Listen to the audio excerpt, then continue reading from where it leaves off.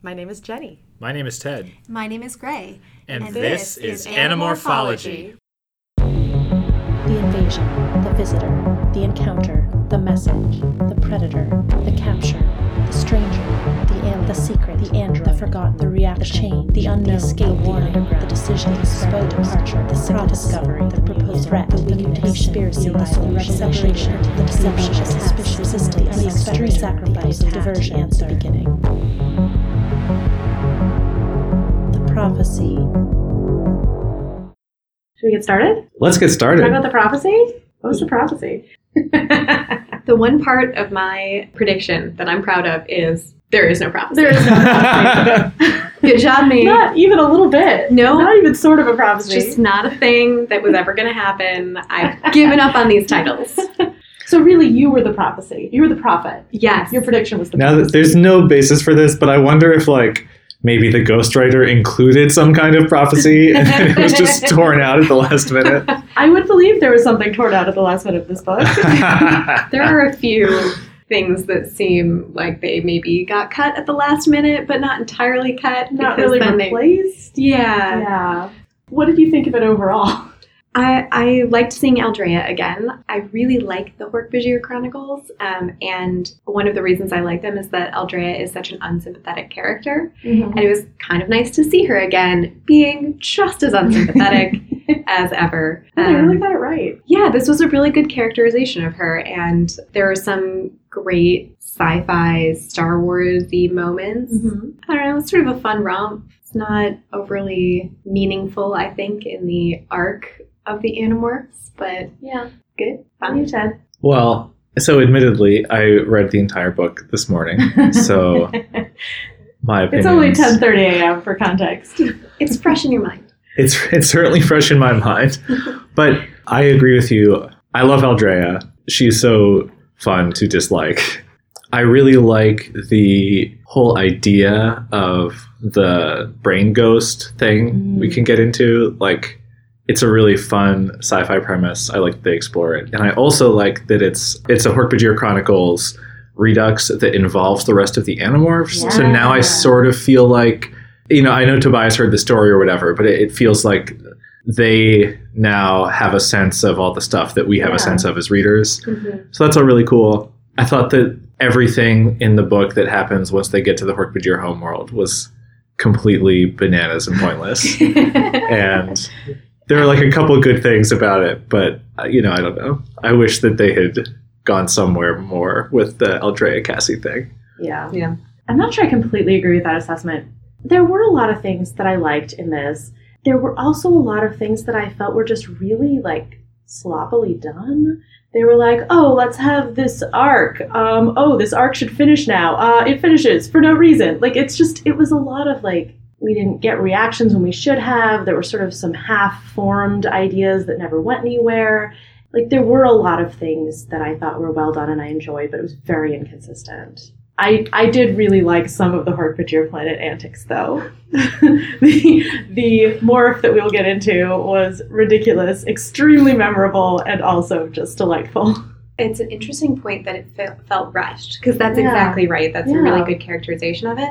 And I think that actually highlights how impressive it is that these books usually don't feel rushed. Yeah. Given that they were writing 14 of them a year, it's actually quite surprising that they normally don't feel that way. Similarly, there's one sentence that was very ungrammatical. Oh, really? And I didn't notice that. Really caught my, copy editor's eye. And my note there was it's actually quite surprising that for a middle grade series, these are usually very grammatical. That's not a thing that I normally notice. Yeah. And so good on them for, 33 out of 34 books not feeling rushed and being generally. So this book makes the others shine in comparison, is what you're saying. Kind of a little bit. I guess, I don't know. I mean, we should hear what the book is about, but yes. I really like the premise and the themes, and this could have been a great, serious Cassie book, and instead it's average silly Cassie book. Yeah. I wouldn't class this with the silly Cassie books, because it didn't have those sort of wonderful passages of silliness and antics. It also failed to be a serious Cassie book. Right. It just isn't very good in some. But would you guys like to hear what it's about? I really would. Okay. Yes. So at the beginning of this book, there is an opening caper that is not relevant to anything, but it's very cute, so I'm going to tell you about it, where Cassie has gotten Rachel to sneak into Cassie's math teacher's house with her to steal back a doodle that Cassie accidentally turned in with her math test. The doodle is of a heart, and it says that Cassie loves Jake. And Rachel makes a lot of fun of her, and... I'm sorry, there's also a badly drawn Cupid. My apologies, that's incredibly important to the themes of the book, really. It's the prophecy. Cassie loves Jake. Thank goodness, there was actually a prophecy. Okay. I'm glad this summary is staying on track. We're in chapter 1. We're doing great. It's our best summary yet. Okay, so then Cassie flies home. There's a Hork-Bajir outside her barn. She is temporarily extremely alarmed, but it turns out to be Jarrah-Hamee. And Toby sent him because there's an alien in the Hork-Bajir Valley. There is one of the Arn. The Arn, you may recall, are the species that created the Hork-Bajir. And they're like the little flying squirrel type creatures. And Toby wants the Animorphs to come, so they all do. And they meet the Arn. He is the last of the Arn, it turns out. And he has come to Earth because he wants to harvest DNA from the free Hork-Bajir to clone a bunch of Hork-Bajir. He knows he doesn't have very long to live, and he wants to make this effort to sort of redeem his species, do something good for the Hork-Bajir. He also wants to supply those Hork-Bajir clones with a bunch of weapons in the spaceship that he knows Aldrea and Dak found, but he can't find them because they hid them on the Hork-Bajir planet. But fortunately, he has a solution. Because before she died, she stored her Exilla, which is like her essence, her thoughts, her, brain map, sort of like uploading yourself into a computer, except it's like more mystical somehow. And the Arn can do a ceremony called the Atafalxicle, which will take Aldrea's essence and put it in a fitting receptacle. He assumes it'll be someone female, someone who is like strong-willed like Aldrea was. And they're like, great, Rachel or Toby. Toby, the Hork-Bajir seer, who's Aldrea's great-granddaughter. And so they do this ceremony, and the Exilla goes into Cassie instead, and everyone's surprised. And then Cassie has Aldrea in her head. Aldrea, whose memories were recorded before she died, so she doesn't know she's dead, and it's all very shocking. And she is pretty mad at the Arn, and is pretty skeptical of this plan to like make more Hork-Bajir to kill other Hork-Bajir, even though that's what she did for her entire life. But she agrees to go to the Hork-Bajir homeworld and try to find this cache of weapons to arm these new Hork-Bajir with. And Cassie obviously has to go with her since she's the receptacle, and the Animorphs are all like, yeah, we're going to come too. So they do a little morphing practice, and Aldrea and Cassie figure out how to share control of Cassie's body. We get Aldrea's point of view, kind of alternating with Cassie's, and Aldrea is definitely not completely sold on the idea that she's going to leave Cassie's body after this mission is over. So they go to the Hork-Bajir homeworld, they fly in the Arn ship through Z-Space, and there's this whole thing in space where they have to shoot on an Andalite fighter because they're in a Yeerk ship that the Arn stole. So this Andalite fires on them. They don't want to kill the Andalite, so they just shoot to disable, and then a bunch of Yeerks come after them, and they and the Andalite kind of team up and kill all the Yeerk ships, and it's just this sort of interlude where Aldrea and Axe get to have some Andalite tension. Then they go down to the surface of the world. It's been really devastated by the Yeerks. There are a lot of trees gone. Aldrea's really horrified. They go see the Arn's lab, and then Aldrea reveals that she doesn't actually know where the weapons were hidden, which she definitely said as soon as she woke up, but everyone seems to have forgotten, and so they're really upset. So they all morph Hork-Bajir and go to the end of the valley where Aldrea and Dak lived with their son Ciro, because Aldrea's like, I knew where I was gonna hide the weapons, I can find them. But the Yeerks have cut down all the trees at that end of the valley and built this huge Yeerk pool, just like massive, completely bigger than anything we've seen. And Aldrea is able to figure out that the tree in which they'd constructed the special compartment to hide the ship and the weapons was cut down and is part of the Yeerk pool, and she thinks that the compartment is still intact. So they can go into the compartment and get all this stuff, but the door is inside the Yeerk pool. So they concoct this completely practical and not at all unreasonable plan. Where I'm just really excited for you to explain this to me because I don't understand the plan. Don't worry, it will make perfect sense once I have explained it. So Cassie morphs Osprey, flies really, really high as she can, and in her mouth, in insect morph, are all of the other Animorphs. Once she is as high in the atmosphere as she can go, she starts to glide down, starts to demorph while gliding toward the Yeerk pool, keeps her wings into her human form, and then starts morphing humpback whale, still has her wings. This is uncharted morphing territory, everyone. So she's like mostly whale, but still with these really big wings, like gliding toward the Yeerk pool. The Yeerk starts shooting at her. Aldrea freaks out. It's like, you have to drop the wings. You have to just like let yourself fall, go beneath the water. They aren't going to shoot at the Yeerk pool until they've had a chance to evacuate some of the Yeerks. And Cassie's like, no, I can still make it for a little bit longer. It's not time to drop the wings yet. And Aldrea's like, no, you have to do it. And she tries to take control of Cassie's body, but Cassie successfully fights her while pulling off this ridiculously difficult morph. And finally, Cassie does drop the wings, plunges beneath the water. Everyone else has started demorphing in her whale mouth while she was mostly morphed. And now they're remorphing into some combat morphs. So she finishes the morph to whale, opens her mouth, lets them out. A couple of them, Rachel and Jake, are sharks and start like fighting the Taxons in the water. Tobias and Axe are Andalites, and Marco is a Hork-Bajir, like saying that there are hundreds of Andalites coming. So there's this battle happening. Cassie demorphs to human and then morphs to Hork-Bajir and goes down to find this opening in the tree trunk. Successfully finds it, gets inside, the other Animorphs join her, and Aldrea manages to remember the code, or guess what she would have used as the code for the ship that's inside. And Axe is very impressed that she managed to get this ship, and apparently this ends all of his issues with her and how she claims to be Hork-Bajir, not Andalite. Aldrea blasts through the side of the tree that this secret compartment is in to, like, with the ship to escape, and a bunch of Yeerks get sucked out of the pool, and presumably a lot of Yeerks die.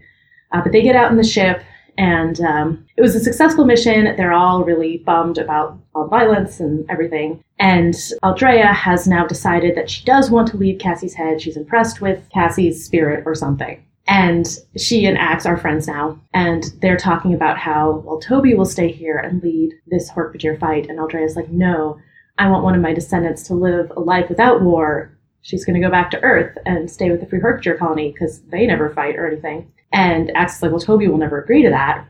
She thinks it's her duty to stay here. And Aldrea's like, yes, we must trick her. So together with Cassie, they come up with this plan where Cassie pretends Aldrea is refusing to leave her head, and Axe puts his tail blade to Toby's throat. It's like, you better leave, my friend Cassie, or I'm going to kill your great-granddaughter. And Aldrea's like, yes, all right, fine, I'll leave. And Axe is like, great, we'll keep Toby as a hostage until we get back to Earth, because that makes sense. At the end of the book, we see Aldrea leaving Cassie, and we get sort of her fading thoughts of her husband and her son, and then she's gone, and that's the end of the book, and we don't get to see anyone's reactions or anything. Or how they get back to Earth. Presumably the Arn flies them. It helped a little bit, Jenny, but... Are you saying I didn't make it perfectly clear? I'm saying... a wonderful book? I'm saying you cleared it up as much as it could be cleared up. That's a great compliment. I'll take it. I had so many issues with this book. It might have come through in the summary. Well, okay, so it's like... I was just thinking about it a little bit as you were wrapping up the summary. The reason it feels rushed is because it tries to tackle too much stuff, right? What we've seen is like with Cassie and Aftran, that book is super successful, but it's also one extended conversation between two characters, right? So you have the same kind of issue with like Cassie and Aldrea, but you also have this like Aldrea and Axe thing, and this Aldrea and Toby thing, and this Aldrea and Jake thing, and like there isn't enough room. It's almost like you would need the space that they gave David to set up and resolve this conflict in like a more meaningful way. This was also a shorter book. Maybe that's... Which didn't help. Right. And we were suggesting maybe some stuff got torn out at the last minute.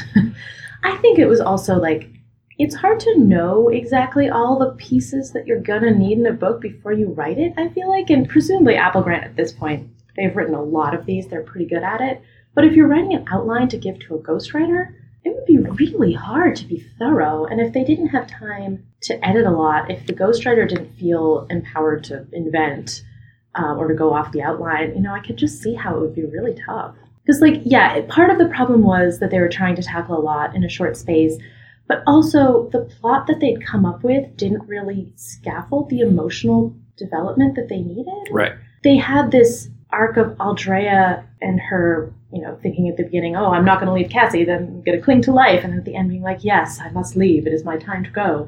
And you also had Axe being like, you're an Andalite and also the daughter of the worst Andalite ever.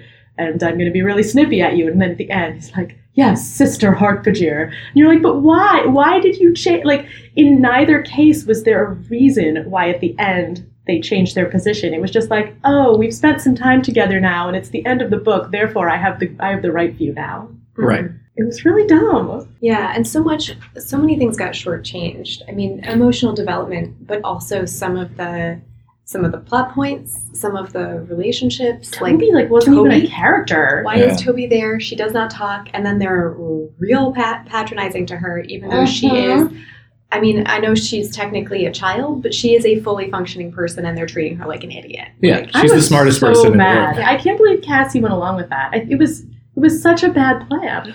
I guess, well, it's also like maybe the thing that we're reacting against is like it would have been more satisfying if it had resolved for like a plot reason than to have Aldrea and Ax suddenly change their personalities for no reason, right? And like the Inwarps books usually are okay with like ambiguity. So like normally the story would just end and it would be like, okay, Ax never came around on Aldrea, and that's fine, right? Like, Aldrea, that's so true. or just like in rereading this, I did not remember how the ending played out, right? Yeah. So I assumed that it was building towards basically Aldrea being like, hey, so I have this body now. It sucks, but I can become a Hork-Bajir athlete or whatever. And Toby being like, no, Aldrea, that sucks, so right? Like better. But instead, there's like this, like Aldrea and Toby don't connect, and it's like, why would you? No, did they even talk like after that first introduction? No, and why would you want your great granddaughter to think of you that way, right? Like the plan is like cruel to Toby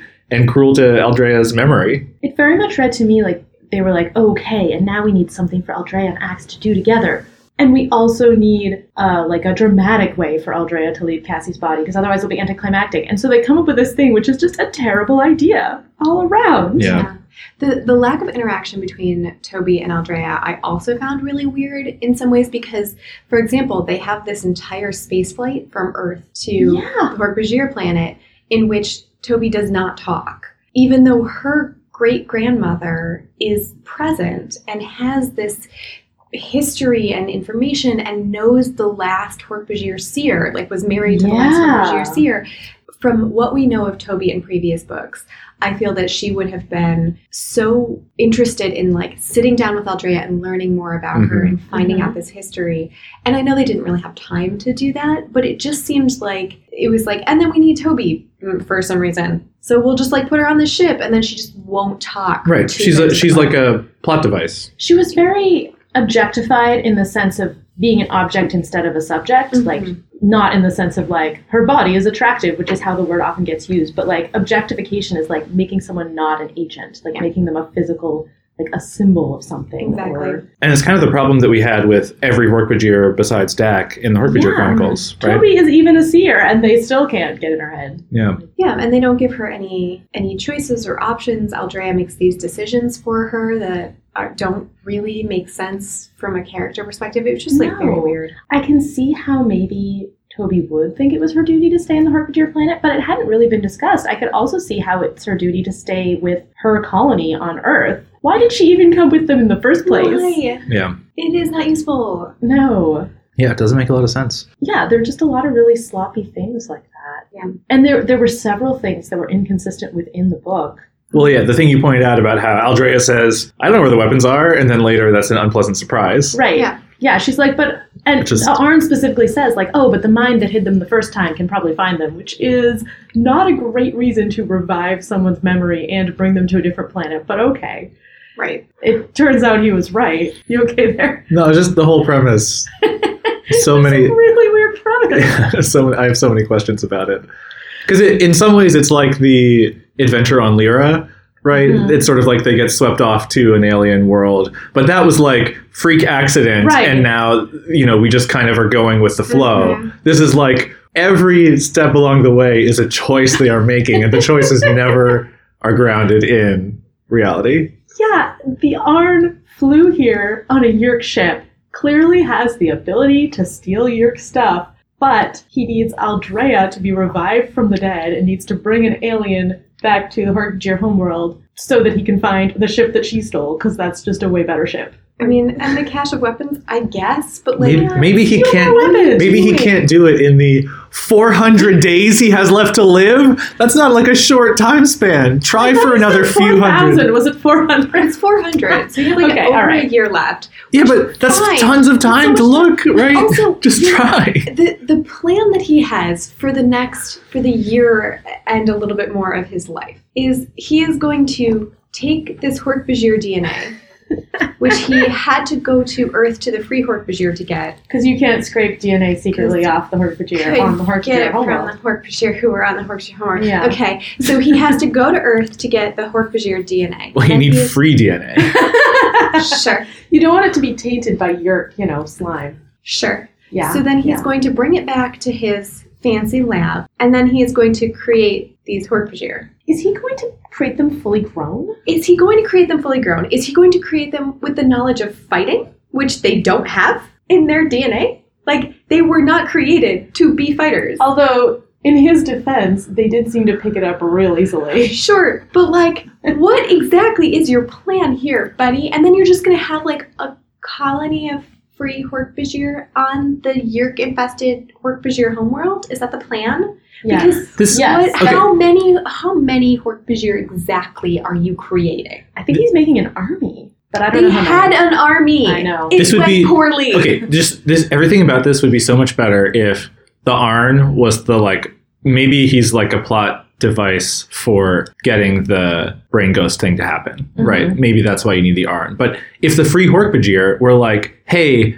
we have this amazing opportunity, half of us are going to go back and take back the homeworld. Sure. And like we have this Aldrea brain ghost thing, and so I'm not sure how they would convince themselves that the Animorphs need to be around for that to happen. I don't know. That's true. You needed the brain ghost to bring in the Animorphs, right? But still, there's you could have justified it more beyond crazy scientist Arn wants to redeem his species. I mean, because who cares about the Arn? No one cares about the Arn. We could have ended up caring about the Arn if the Arn had been made interesting in any way in the second half of the book. Like, there were all these sort of hints and promises in the first half that maybe he's not going to do what he says he's going to do. Right. We can't really trust Arn. None of that pans out. He's apparently going to do what he says he's going to do. I actually like Gray's prediction that now that he has the Hork-Bajir DNA, he's just going to make new monsters, like Yeerk killing monster Hork-Bajir, and Because I was wondering, is he planning? Maybe the reason that he's not just I don't know, let's have the Free Hork-Bajir have some babies and bring that, maybe he is planning to actually genetically engineer them to be a lot more dangerous, and he wouldn't want to tell them that because they wouldn't agree to it. You could also make me care more about him and his 400 days left to live if the rest of the Arn had been destroyed protecting the Hork-Bajir. Aww. Put that backstory in. You totally could. If they had turned around at some point and been no, we are going to fight for them. Yeah, we created them. They are all being massacred by the Yeerks. We're going to fight for them. Except it turns out we really suck at fighting, and instead we just all got massacred. Listen, not a good decision, but I would care more about you. Instead, you're I don't know, a bunch of us got destroyed somehow, whatever. Target practice, yeah. And that somehow makes him want to redeem his species by making up for the wrong they did to the Hork-Bajir, which the Arn have never acknowledged or seemed to recognize as harm. Right. Which is, it's a debatable point, but Rachel has an opinion. It's just one of those, it does feel a little like they had an outline and hit all the points, but they did not have the transition sentences that one needs in order to go from a outline to a complete essay. I don't even know if it's that. I think that the outline has problems in that, maybe the outline is missing some plot points or at least conversations that need to happen to, make Axe change his point of view on Aldrea, to make Aldrea decide to leave Cassie. There's this whole bit at the beginning when the Arn proposes to Aldrea, I'm going to make some more Hork-Bajir, and then they'll fight the Yeerks and at least cause us, a distraction in the war. Aldrea's oh, so you want to make more Hork-Bajir to kill other Hork-Bajir? And she has this whole thing about, you're Toby, you might think it's great to fight the Yeerks and, use the Hork-Bajir that way, but your great-grandfather regretted it in the end, or after he saw the bodies pile up. And you're great, I want to kind of see more of that story, but instead you're just ignoring all of that and agreeing to go do this thing that the Arn proposed. Yeah, exactly. Further discussion. Yeah, Aldrea does not seem to have grown from the experiences that she had between the end of the Hork-Bajir Chronicles and her death, or at least the part of her memories that ended with the whenever her brain waves got put in a vial somehow, whatever, that the growth that we sort of saw her starting to have seems to have stopped. right? I'm sorry. I'm just That's really picturing. interesting. I'm just picturing like putting a vial to your forehead and thinking real hard. Yeah. I mean, convince me I'm wrong. That's not how it's just like, I mean, whatever. Pretty much. Technology, who cares? But the point is that, Yeah. we saw her starting to have a deeper understanding of the Hork-Bajir and how they were impacted by the battles and her relationship with Dak. And we see these kind of flashes of it, but it has not seemed to affect her personality. And I like that Aldrea is such an unlikable person. I liked that in the Hork-Bajir Chronicles. She's not a particularly kind or loving person. She's very driven. Yeah, she should have matured, if not even just from the war. Then it's like all of the protagonists are middle grade protagonists, right? So Aldrea and Dak are like kids that get thrown into this war the same way Animorphs are. And like Cassie alludes to that here. Yeah. But this Aldrea should be more mature, right? Like, yeah, she grew up. She was married. She had a child. And though I guess we know Hork-Bajir children can happen just like that. So maybe it was only like 6 months later. I guess. Also, did we know that apparently she and Dak Were immune? No. naturally immune to the virus I that mean, I knew attacks because I've their... read this book. But I did not remember that. What a because retcon. it's a terrible retcon. It's so dumb that I actually just sputtered at the book for a couple seconds and then moved on. yeah, I do think she's grown in terms of her understanding of her own like identity and choices. Like she is very certain that she is a Hork-Bajir. That is who she is. And we had some questions about how much of a decision that was at the end of the Hork-Bajir Chronicles. This book thinks it was a decision. Yeah. Or at least she's come around to it. She doesn't have doubts like, Well, Cassie's telling of it is as if it was a decision. That is true. So that's at least the story she got from Tobias. Who knows? But Aldrea doesn't seem to have any doubts about having done it. Yeah, she identifies as a Hork-Bajir. That's who she is, which is one of the reasons that she and Axe are not getting along. Yeah, Axe is a real dick. Yeah, he kind of is. Yeah. But wait, why doesn't Aldrea tell them all about Visser 3's memories? Wouldn't that have been... I guess they already know. Why haven't they talked about this? I don't know, because it wasn't very interesting. It didn't seem like Visser 3. I'm so confused. They probably talked about it off screen. Because Tobias did tell him the whole story, apparently. No, it's okay. When Visser 3's twins, Brain Ghost, infests Marco, then it will become relevant. That's perfect. That happens in 38. Just you ran out of stuff, ran out of space. It's weird for it to happen in an Axe book, but Alright, when you put it like that. Oh, man. So Ted, you were saying something about talking about the good things of this book. I have a good thing. Yeah. Yay! I liked the parallel between Cassie's doodle in the first chapter and Aldrea's you're so right. doodle. That's why it was in there. Yes, because when they are looking for the tree that they used to live in, that's now the place where the weapons and the ship are stored, they find it because they had essentially graffitied like a heart with like Aldrea loves Dak on it, and that's how they can identify the tree. And so that's her doodle is the symbol for undying love in Hork-Bajir, which I assume is just a heart with an arrow there. No, I really want to know what the Hork-Bajir undying love symbol is. I bet it's cool. A heart with an arrow for it. No, that's our icon. It's a universal symbol. Cupid visited well, their planet. Hork-Bajir do the face pressing thing, right? Yeah. So maybe it's like Hork-Bajir faces in profile or something. Or like horns together or something. Yeah, locked horns. Yeah. Aww. Locked horns that are curled together in the shape of a heart. Perfect. Universal. Yes, it's actually the word for love in Andalite Thoughtspeak is just the universal symbol of the heart. Yeah, I assume. Yeah. Oh, universal symbols are emojis. Yes, Axe thinks in emojis. I broke Gray. I broke Gray right now. I broke Gray. I'm rewriting all of Axe's books where his Thoughtspeak is just emojis. Yes. His narration is just emojis. Yeah. Mm-hmm. Yes. But anyway, I did like the parallels between Cassie and Jake and Aldrea and Dak. Like when Aldrea first comes into Cassie's head, she's like, oh, you care about that one, like referring to Jake, like me and Dak. And Cassie's like, yeah, that's a troubling comparison. Right. You and Dak like, died in battle, but okay. Yeah. Right. And then Andrea's just like, I hope it turns out better for you. Right. And maybe it's not that snippy, but More or less. There's also, Marco is great in this book. Marco is so great in this book. I'm really so good. glad you think so, because I wrote in my notes how much I like Marco in this book, and I was afraid that you still didn't like him. No, he's great in this book. He's very funny. He Mhm. uses his humor very strategically. It's Yeah. always Mhm. to break the tension, which is when I like him the best. And all of his jokes are just dumb and not mean. I loved it. It's great. Good job, Marco. Can I read one of the great tension-breaking, tension Yes, relief please. passages? Right. I'm going to butcher this name. Quaffagenivan. Gesundheit. Quaffagenivan says we are now in Herkvir's phase. We may pass the Yerk defenses unnoticed. Or not, Jake announced. We should get ready. Don't know what we'll be walking into. I want everyone...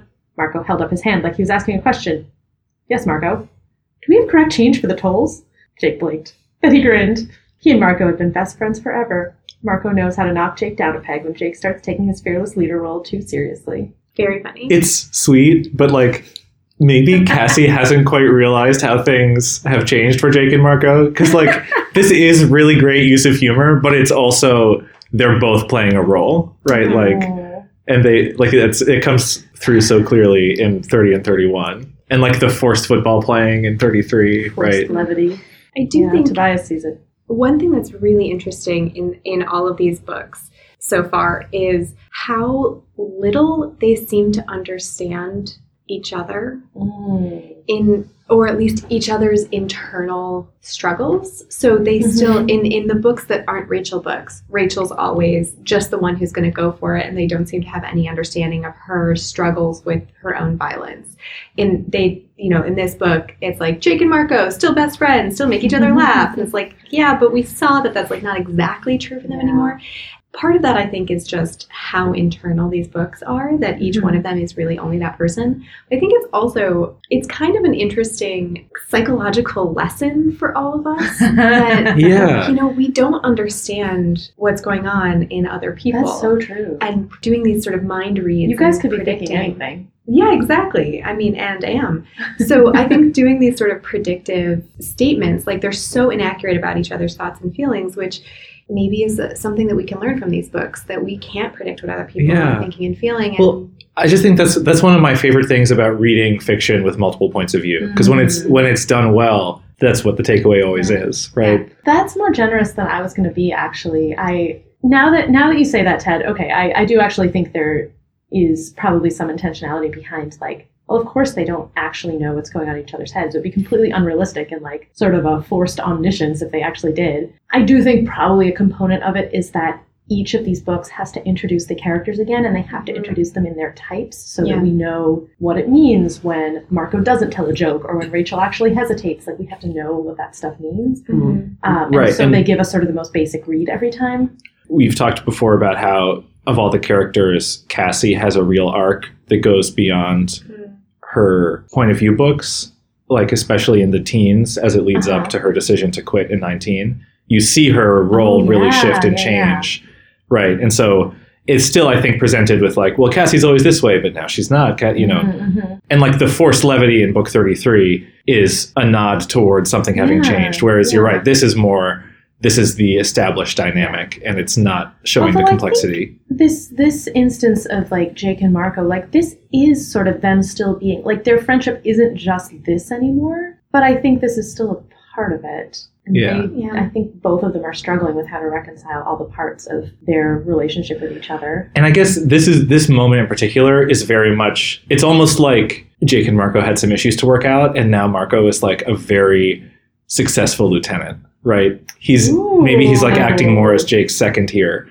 And we didn't even talk about this in 33, but there was a bit where after the decision had been made to attack the community center, Marco like switches into his head of security mode, which is again like, okay, I'm not contesting Jake for the what, but I'm still going to be in charge of the how. Yeah. So maybe it is kind of a new iteration on their friendship. There's another example of the seeing other characters this way that I wanted to point out, which is when she introduces Tobias. She says, Tobias had chosen a bird body as his new forever body or whatever. It's like, it makes it sound like, oh, Tobias made this choice and he wants to be a bird now. That's actually where I put the note about they don't know each other's motivations. Yeah. And it's like, it was that line, because it's so true. She says, yeah, he chooses to consider the bird as his true body. Like, question mark. Except that he does. That's actually different than what Rachel would say about it. But again, I think it's losing some of the nuance we've seen. That's true. It's not, Can I just say one thing about the Marco being a lieutenant in this book? Yes. Say more things. One more quick thing.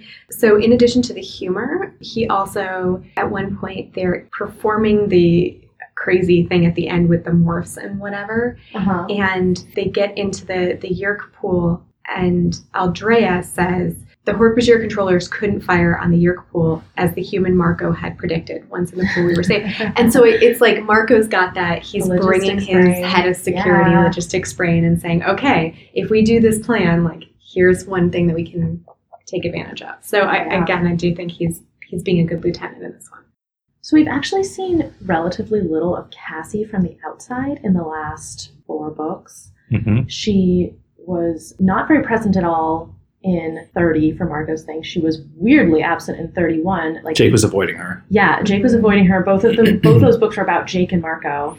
And she was present in Rachel's book a little bit, but that was mostly just about her friendship with Rachel, not really about anything else. And then she wasn't particularly present in 33 in any, like, character significant ways. And I don't know, I wonder if they're sort of struggling to figure out what to do with her at this point. Like, I liked some of her character stuff in this. It wasn't very connected to her, like, ethical quandary stuff. It was sort of more connected to her confidence and perception of herself. Mm-hmm. Mm-hmm. She's like, oh, why did Aldrea choose me? Yeah, she chose me because I'm weak. thing. And then it's like, no, she chose me because I'm strong. Right? Again. Yeah, it was like a little bit too pat, because we don't actually see Cassie convincing Aldrea to leave her body. But I did like that, where they, at the beginning, they think Aldrea will choose Rachel or Toby, and Cassie actually thinks to herself, like, oh yeah, the way they described, like, self-assured, strong woman or whatever, like, that's Rachel, that's Toby, that's not me. Then once she senses, like, oh no, maybe Aldrea doesn't want to leave my body, she's like, oh no, maybe it would be wrong for me to make her leave my body. This is the weakness that she perceived in me. I'm going to take back what I said before. I think it is connected to her ethical stuff, because she takes morality very seriously, but she also sometimes sees her unwillingness to do things that she doesn't see as moral or ethical. She sometimes sees that as weakness or selfishness. I think that's right. I think that if the Aldrea situation feels like a very Cassie issue. Mm-hmm. I think the book doesn't deliver on the way that I would want it to, compared to 19 and 29, right? But the realization that she has of, now that the Aldrea brain ghost exists, is, since I have the choice to allow her to live, I must allow her to live, right? Which I think Cassie is right by Cassie's terms, right? And I wish that there had been a less convenient way to, like, resolve that at the end. I don't know because it did seem like they could take Aldrea out of Cassie's head, put her back in the test tube, and presumably do this again someday. So it wouldn't actually be killing her. Yeah, that was a weird passage. Because I guess that's right, Jenny. That's not how I read it, though. Like, it reads like Aldrea is, like, dying again. But you're right, logically. Yeah, but it's also like, okay, I'm just going to rant about this now because we have to talk about it at some point. If you have this power, right? So there, I guess he does say at the beginning, the Arn is like, this is only successful some of the time, right? Mm-hmm. So if each time you boot up Aldrea, a new Aldrea clone, if there's only a 25% chance of success, I guess, and maybe that failure means you can never bring her back again or something, right? So like, if that were true, then it's like, okay, it worked this one time with Cassie. Maybe it's inherently risky for her to leave and come back. So maybe that's true, but the book doesn't really say that. Assuming you can just make indefinite copies of Aldrea, why not just create multiple Aldreas? Like, you could have a bunch of Aldrea minds. Like, you could copy her. But, like, why not? Oh, but I guess while she's alive, you probably could have created a bunch of copies. Right. Or, like, if you can just move her from body to body, why not invest in some technology to make that really easy? Like, again, why not build her a robot body? It's like it's very strange. The book comes down against that idea as like a thing that should be done in this conversation that Cassie has with the Chee. So they're flying off to the Hork-Pachiko world, and the Chee are going to take over their lives. And there's a really cute bit where Marco wants the Chee to ask out a girl for him because every time he tries, his voice does something funny, and it's great. I love this side of Marco that is willing to. He's joking about it, but he's owning the fact that he can't talk to girls, right? Like he's actually like, yeah, I'm bad at this. He is willing to use his own feelings as a source of humor, which I admire in him. Yeah. Sometimes it keeps him from taking them seriously, but yeah. So Cassie's like, wait, if we don't come back, and then she doesn't finish her question, and Eric is like, yeah, if you want, we can stay in your likeness forever. Oh, that makes me so sad. Which I did not think that was what she was going to say. I thought she was going to say, tell our parents or something, because what a disturbing idea. And Cassie, to her credit, is like, no, that would not be right. And Eric is like, yeah, I've been around a long time, and when someone dies, it's better to let them die and not try to hold on to some fake version of them. Foreshadowing. Yeah, it's not on the nose at all. It was so on the nose. I was like, are we going to find out later that this is like part of their PsyOps campaign to convince Aldrea to leave? Like they're all, because they have this, I absolutely love the dynamic of the Animorphs clue into the fact that Aldrea is a risk. And then they sort of go off and have this plan. So Rachel is taking Cassie and Aldrea to go out and practice morphing. Mm-hmm. And Cassie's like, the others left. Or at least it looked like they left. I knew they didn't really leave. Like maybe someone went to tell the Chee, but the Animorphs are out there in morphs spying on us in case some weird stuff happens. No one told her that, but she knows the Animorphs. And she's deliberately not looking for them so that Aldrea doesn't know that. And it's like very much like in book 6, when the Animorphs are all, like Rachel's the only one really standing guard, but the rest of the Animorphs are out in the woods watching, There's some really good team stuff in this book. Aldrea is very skeptical of their whole plan at the end with Cassie doing the triple morph thing, which is reasonable. But she is skeptical in particular because she hasn't seen the Animorphs work as a team. And when Cassie's under the water and is like, I'm demorphing, I have to get air, Aldrea's like, no, they will see you. And she's like, no, trust my friends. It will be okay. And they've just been through so many missions and they just have each other's back so much. Yeah. It's great. They're awesome. The Animorphs are the best. Yeah, they really are. I want to go back to the dilemma, though. Okay, yeah. So maybe the book doesn't really ground it because it seems like Aldrea could come back to life again. Yeah. Like it's both. That's like what logically makes sense, but it's written as if she's going to die. But so assuming this, I'm particularly keen to get your take on this, Jenny. Mm-hmm. If you are in this situation where you can kind of share control of your body with someone who's dead and they don't want to be dead again, do you have an obligation to kind of give them some of your, a timeshare in your own body? Because, now that the situation has been created, do you have an obligation to that other person? Because is she less of a person just because she's a brain ghost? Sorry. Go on. One of the things that I picked up on in Cassie's bit about oh no, what if I have an obligation to keep her in my head? She was like, if I had known that this would be the situation, I wouldn't have done this. Mm-hmm. Which, what a weird pair of things to hold in your head. You're like, oh, now that I've done it, I have an obligation to let it continue. But it would have been better if I had not done it, not even given her a little bit of what she has now. Somehow it would be better for Cassie to have never given Aldrea this life than to have given it to her for a short period of time. That feels weird to me, and yet that can be an aspect of the abortion debate. Yes, okay, this fetus would not exist if you had not created it. Now that you have a different obligation to it than if you had not created it at all. And certainly once you have a baby, I think everyone would agree, you can't, yes, this baby would not exist except for you, but you can't just kill it. So, while on the one hand it feels illogical that Cassie has that sort of pair of views, it does line up to a lot of things in actual life.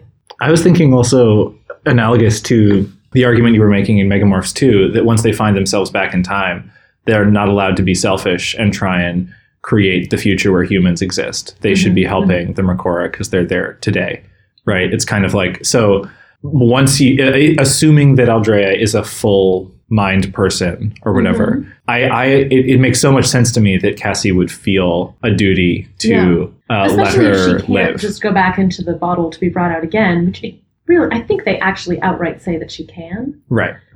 I was trying to find it and I couldn't find it. But yeah, if it's like, okay, this was your one shot and now I'm actually killing you, I think she's kind of right. I also think it's a really interesting, I love everything about the situation of the body share. So like, I think I don't have a really strong memory of this book, but the one thing that made a really strong impression was this idea that when Cassie gets chosen as the receptacle, she's like, oh, suddenly there was this like wall in my mind that I couldn't see beyond. And so like, I know Aldrea must be there. And then all the ways that they use that metaphor to talk about how the anger comes flooding through, or then the wall becomes more like a sieve.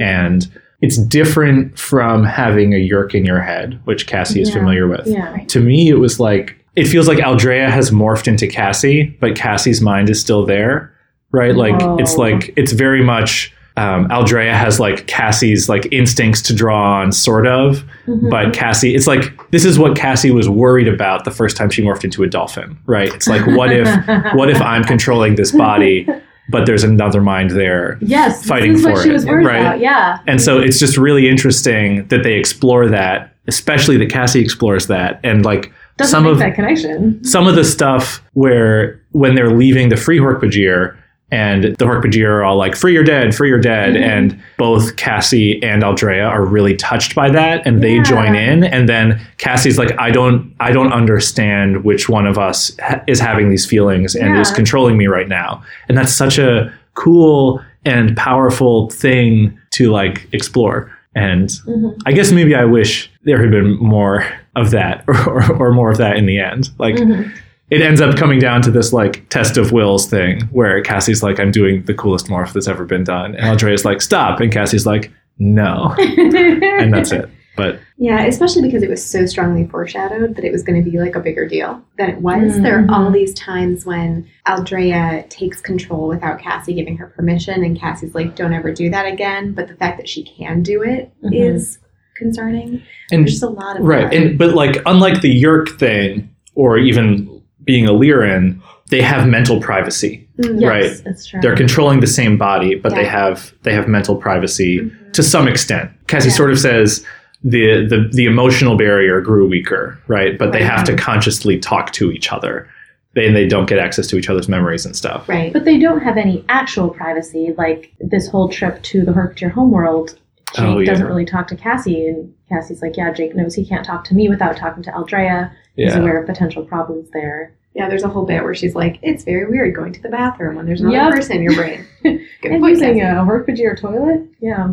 Yeah, I did say a while back that I do recognize Cassie's moral obligation as valid. Like, if she's killing Aldrea to get her out of her head, like, then that's a problem. But I also feel like Cassie has a right to keep her body as her own. Right. I think that I sort of buy that you got into this. Yeah, she did. I mean, she didn't exactly volunteer. Yeah. She did not volunteer. This is a forced takeover of her body. Yeah. I refuse to consider. I really appreciate that Ted was like, I want Jenny's take on this, because it was so clear what my take was going to be that like, let's not even ask that question, because like all of my comments throughout this scene where Cassie is thinking and talking about like, oh my God, Aldrea is right. She's a person. I'm going to kill her if I get her out of my head. And I was like, no, that's not true. Like, for sake, stop it. But that's because Cassie's body is her own, and she didn't agree. Cassie's body is her own, and she did not invite Aldrea in. This is a forced takeover that if she decides she wants to be exorcised of this thing inside her, then she has entirely that right. Though, I mean, Cassie does have the option to refuse at the beginning. She doesn't understand the consequences, right? But she does say, yes, Aldrea, let's go, during the ritual, right? Yeah, I mean, but she's not agreeing to a long-term thing. Yeah. So I don't think that there's... So it's not... one of the other things that sort of comes up a lot is like Aldrea is already dead, and this is kind of like fake Aldrea. So it's... I think there's also some interesting, like, Aldrea is a clone of herself, right? So she has all the memories, but she's actually not... There's not really any evidence here that this is, like, really the same person, right? What does It that really mean, is. though? It really is a copy of Aldrea, right? Oh yes, but it's still a person. Right. But it's kind of like there's this whole like it's like a science fiction thing. If you're a clone of somebody, do you count as real? Like, do clones get? I'm pretty sure you count. Right. So I think. But also, maybe we all come down on that side of it, and that's why it's not coming up in this discussion. But I thought it was an interesting piece of the puzzle here, which is like they just talk about like Aldrea is going to be upset when she realizes that she is dead, just because like it sucks to wake up one day and realize, hey, by the way, you're a clone now and you've been dead for a while. Yeah. But nobody is ever like, wow, okay, Aldrea, your opinion doesn't matter because you already lived and died, and we're just using you for your information, and then we're going to put you back in the box, right? Like, well, if she is not the same person, if she's a clone, that actually makes it more compelling that she get to live, because the real Aldrea got to live a full life and die. This person has not gotten to do that. Right. Yes. I still think, in a practical sense, reading this, I was like, no, Aldrea should definitely leave her head. Cassie definitely has the right to her life back. Yeah, no, that silly facial reaction was more that if this version of Aldrea is a snapshot of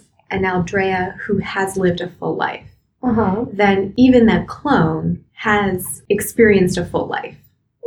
Not up to that point, but up to that point, yes, right? Yeah. And so I was just thinking like, yes, you're right. She's gotten to live up to the point where she got her memory stamped or whatever. I think it's consistent that Cassie can feel an obligation to let Aldrea stay, and that Aldrea can have the obligation to leave, or that that's the right thing to do. But I really do think there's something to the idea that Cassie, especially because it can be negotiated, right? Like, Cassie feels like, I forget how she puts it, but it's like they could find a way to work it out, right? If Aldrea is going to take over her life, then obviously that's not inappropriate. And like, can you trust Aldrea? Probably not. Don't trust Aldrea. No, don't trust Aldrea. Definitely.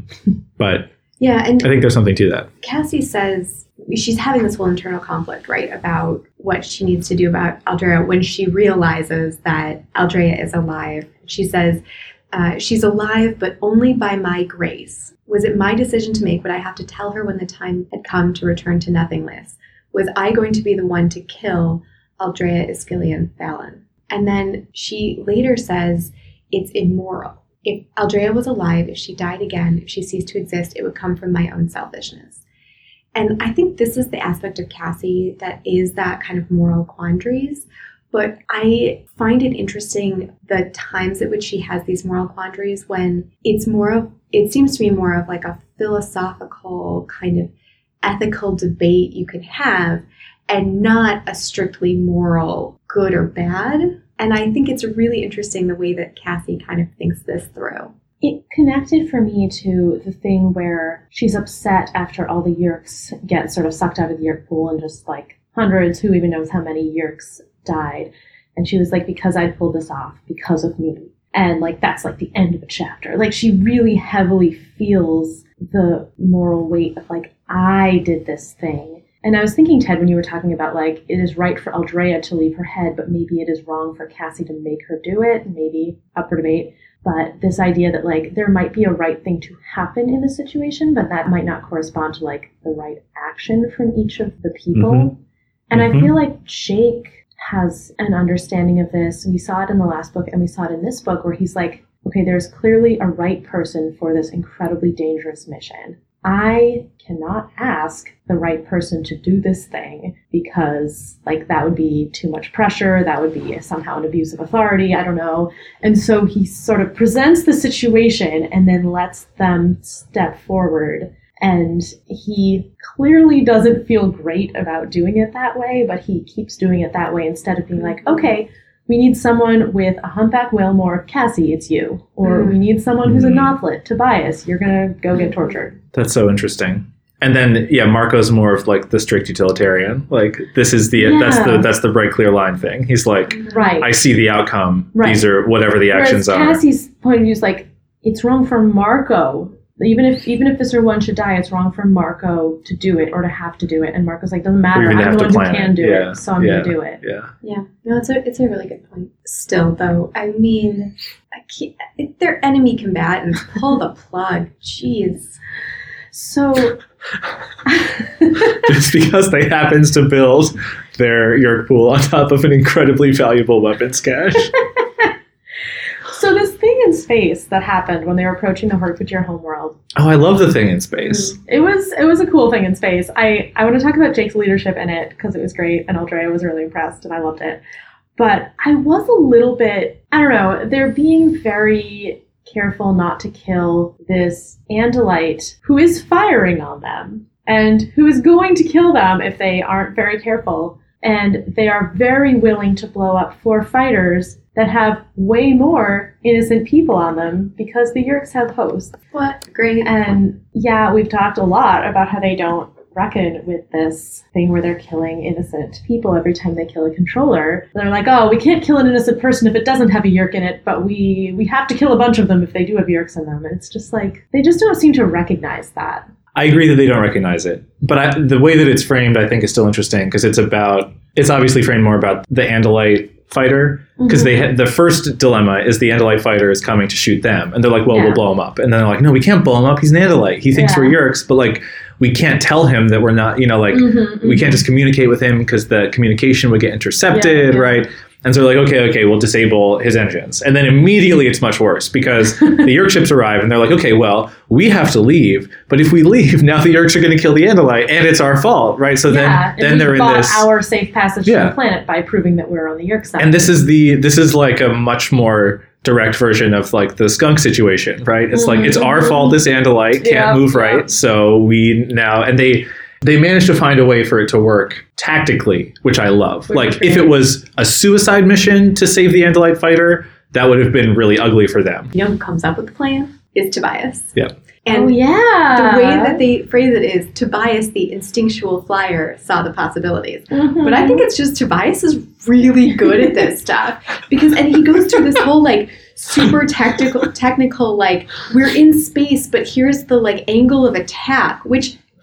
How do you know what's going to happen when you blow up a bug fighter in space? Have you done this before? What is happening? I feel like, I don't know actually when this came out, but... He got all these memories from Elfangor. He has memories of space battles. He knows what happens when you blow up a bug fighter in space. Okay, my theory was that he just spent a lot of time playing the Star Wars TIE Fighter arcade game.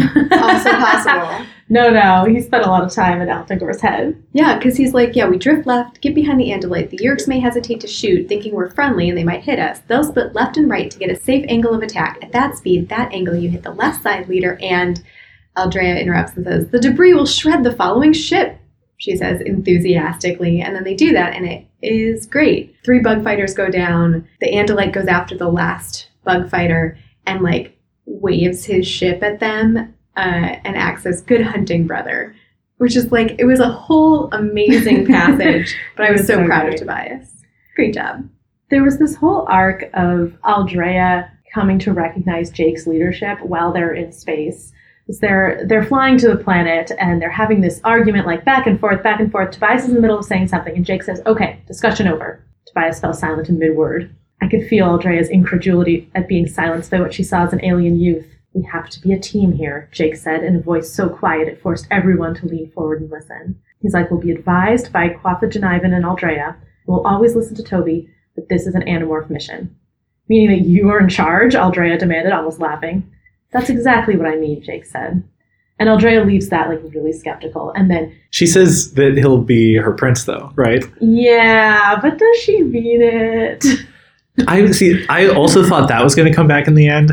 I was just thinking about this. It kind of resolves in the next scene with like the fighter. Right. But I think so. She has some great reflection about Jake later. Do you have that in a note when she's like, the Animorphs? They're a bunch of kids. Maybe Jake's okay, but she said what she says is really funny. Jake performed adequately, impressively, or something.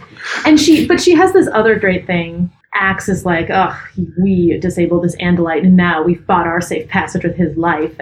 And Marco's like, we just keep flying, we're home free. And one by one we looked at Jake. Nah, I don't think so, he said. Which is just great. Marco smiles. I had a premonition you'd say that. And then he leads them in this whole thing. And when they're celebrating, he says, yes, good work.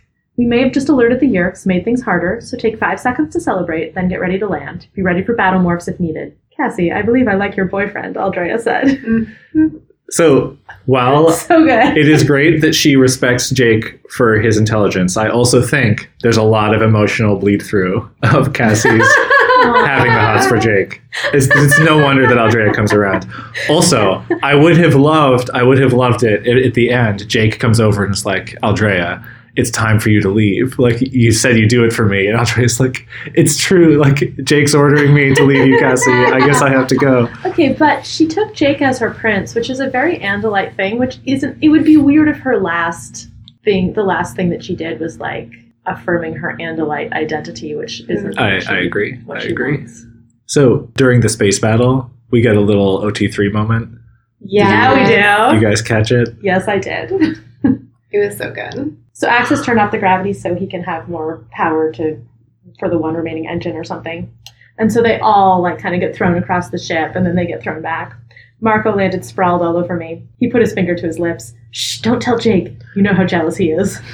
Just part of their dynamic. So just filing that away. Yep. Okay, Yep. I have to pitch something now.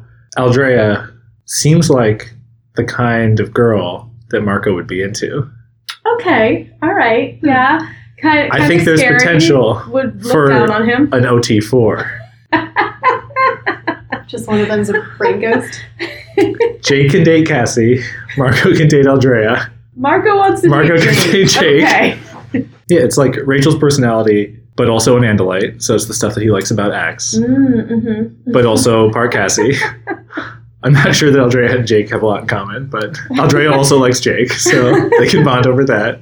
You know, if only she hadn't put her back in the vial. What a tragedy. Should we talk about Aldrea's identity? Yes.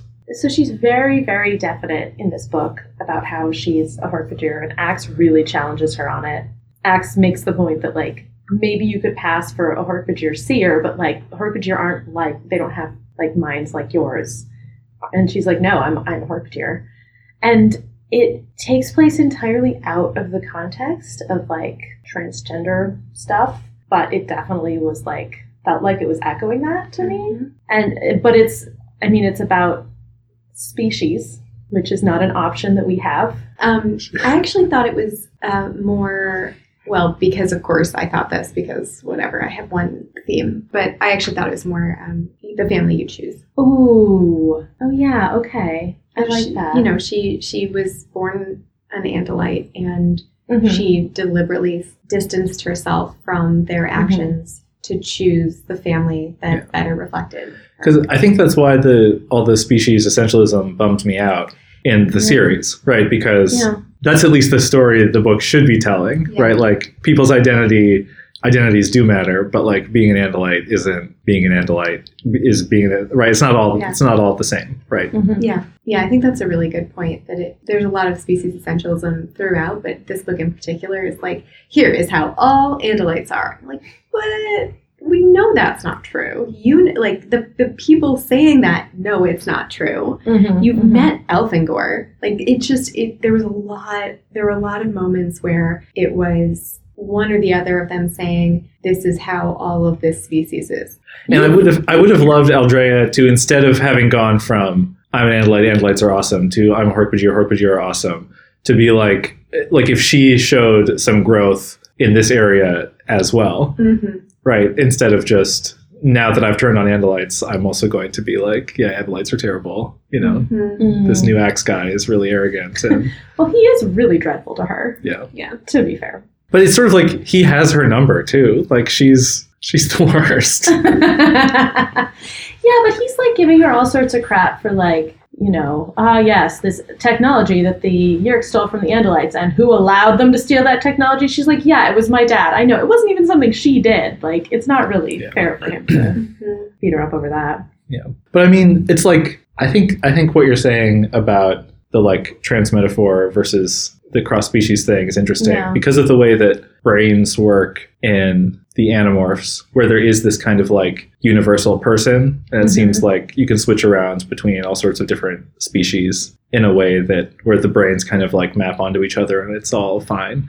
There's some interesting stuff here where Aldrea's brain ghost takes a while to like be able to process visual signals coming into Cassie's brain, which is like a nod towards like real science instead of just like we can transplant memories into something else, right? But like there should be a lot more difference between the brains of different species than like between the brains of differently sexed humans, right? So it's interesting that you can kind of explore it with this. But it's also, that's the thing we've pointed out is like, yeah, that works great in a sci-fi context, but then it's hard to see that without it being a metaphor. And then when you start making it a metaphor, it's deeply problematic because then you're like, oh yeah, different races, their brains just fundamentally work differently. It's a really tough thing to navigate. And you kind of do want to do the thing that is actually true of humanity. We're like, yes, but like we have this core similarity that like transcends all of this. And with other species, you're right that it could just not really be true. Like they could actually be extremely different. Yeah, but that's why the cultural stuff in the series is weak. But the fact that it's not super hard sci-fi about, I kind of like the universal, as silly as it is, the universality of the people in the Animorphs world makes the themes better. Yeah. I kind of wanted to mention, like, this thing where Aldrea sees herself as a different species. Like, it does read a little bit like a trans metaphor, but it is more similar to seeing yourself as a different race than the one you were born into, which is, like, not a thing in our society at all, but is accepted even a little bit. Like, and, of course, we do not have the physical ability to become a different race. And so pretending that you could do that is not really okay. But like what she has done in turning herself into a member of this race that was really screwed over, or species. There are different species, so it is different. But this species that was really screwed over by her own species, it has some parallels to people who are like, no, I just really see myself as not white, even though they are white. And I wonder, is it disturbing in similar ways? I mean, I would certainly have a problem with a white person who's like, no, I just want to be part of Black culture. Like, I just feel Black or whatever. I am Black. Like, Rachel Dolezal. Yes, that's who I was thinking of. Thank you. I was like, who's that person who did this? Do we feel like what Aldrea is doing is that? Like, she is actually able to change her body, but if someone is able to change their body to pass for a different race, like, is that sort of the same thing? There isn't the same history of institutional, like, violence and oppression between Andalites and Hork-Bajir, but the Andalites did kind of screw over the Hork-Bajir. But, like, if Rachel Dolezal could morph into a Black woman, would you be okay with that? Like, the Animorphs... Yeah, is that the difference? I'm just like, because race is mostly socially constructed. Yeah. So, like, in Animorphs world, you actually could do that in the way that Aldrea actually can become a Hork-Bajir. But right? I think also Rachel Dolezal was passing as a Black woman. So, I mean, she's still, like, her body was still her own. So maybe like the fact that she didn't actually turn into a Black person, maybe that makes the difference. Maybe it's that they're different races and not different species.